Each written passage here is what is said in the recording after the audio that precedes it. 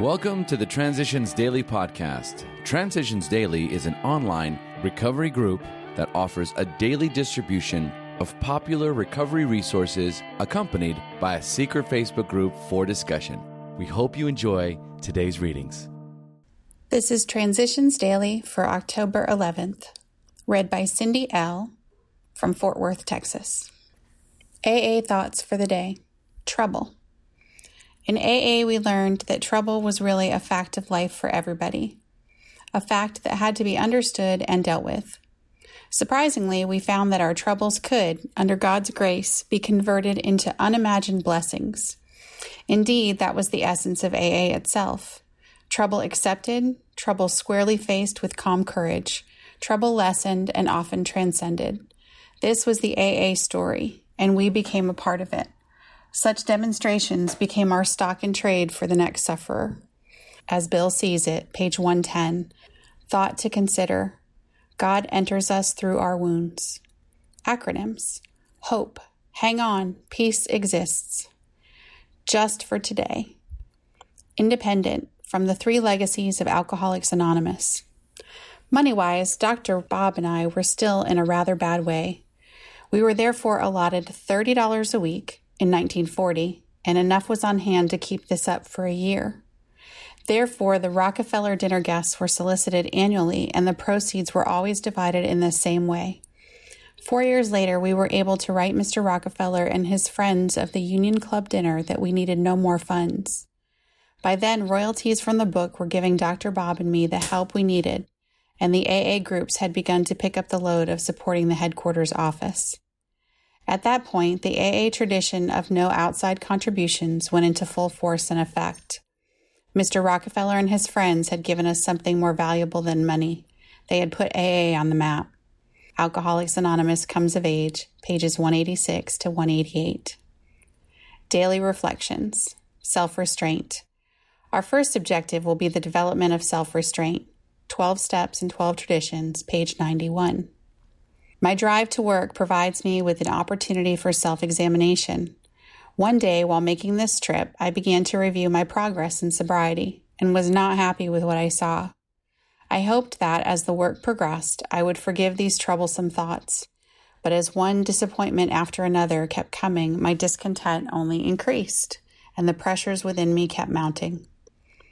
I retreated to an isolated table in the lounge and asked myself how I could make the most of the rest of the day. In the past, when things went wrong, I instinctively wanted to fight back. But during the short time I had been trying to live the AA program, I had learned to step back and take a look at myself. I recognized that although I was not the person I wanted to be, I had learned to not react in my old ways.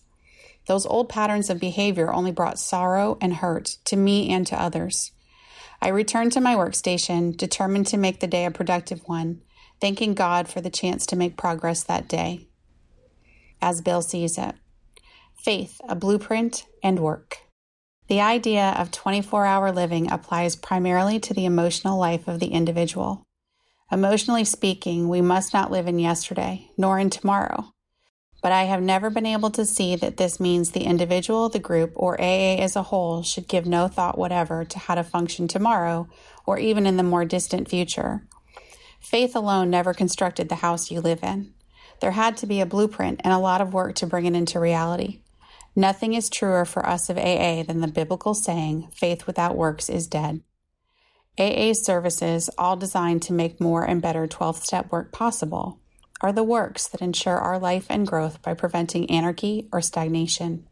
Letter, 1954. Big Book quote. We have seen the truth demonstrated again and again. Once an alcoholic, always an alcoholic. Commencing to drink after a period of sobriety, we are in a short time as bad as ever. Alcoholics Anonymous, 4th edition, More About Alcoholism, page 33. 24 hours a day. AA thought for the day. How good a sponsor am I? When I bring new members to a meeting, do I feel that my responsibility has ended? Or do I make it my job to stay with them until they have either become good members of AA or have found another sponsor? If they don't show up for a meeting, do I say to myself, well, they've had it put up to them, so if they don't want it, there's nothing more I can do? Or do I look them up and find out whether there is a reason for their absences or that they don't want AA? Do I go out of my way to find out if there is anything more I can do to help? Am I a good sponsor? Meditation for the day. First, be reconciled to your brother, and then come and offer your gift to God. First, I must get right with other people, and then I can get right with God. If I hold a resentment against someone, which I find it very difficult to overcome, I should try to put something else constructive into my mind. I should pray for the one against whom I hold the resentment. I should put that person in God's hands and let God show him or her the way to live. If a man says, I love God, and hateth his brother, he is a liar.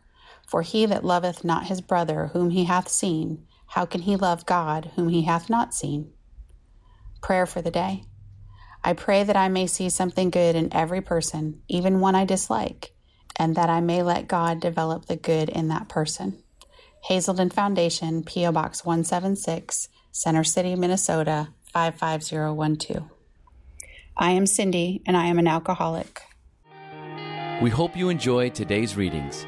You can also receive Transitions Daily via email and discuss today's readings in our secret Facebook group.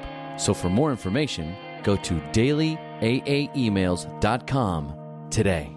Other than the 24 hours a day reading, unless otherwise specified, all quotes copyright Alcoholics Anonymous World Services, Inc., 1952, 1957, 1967, 1973, 1975, 1976, 1980, 1981, 1984, 1985, 1988, 1990, or 2001.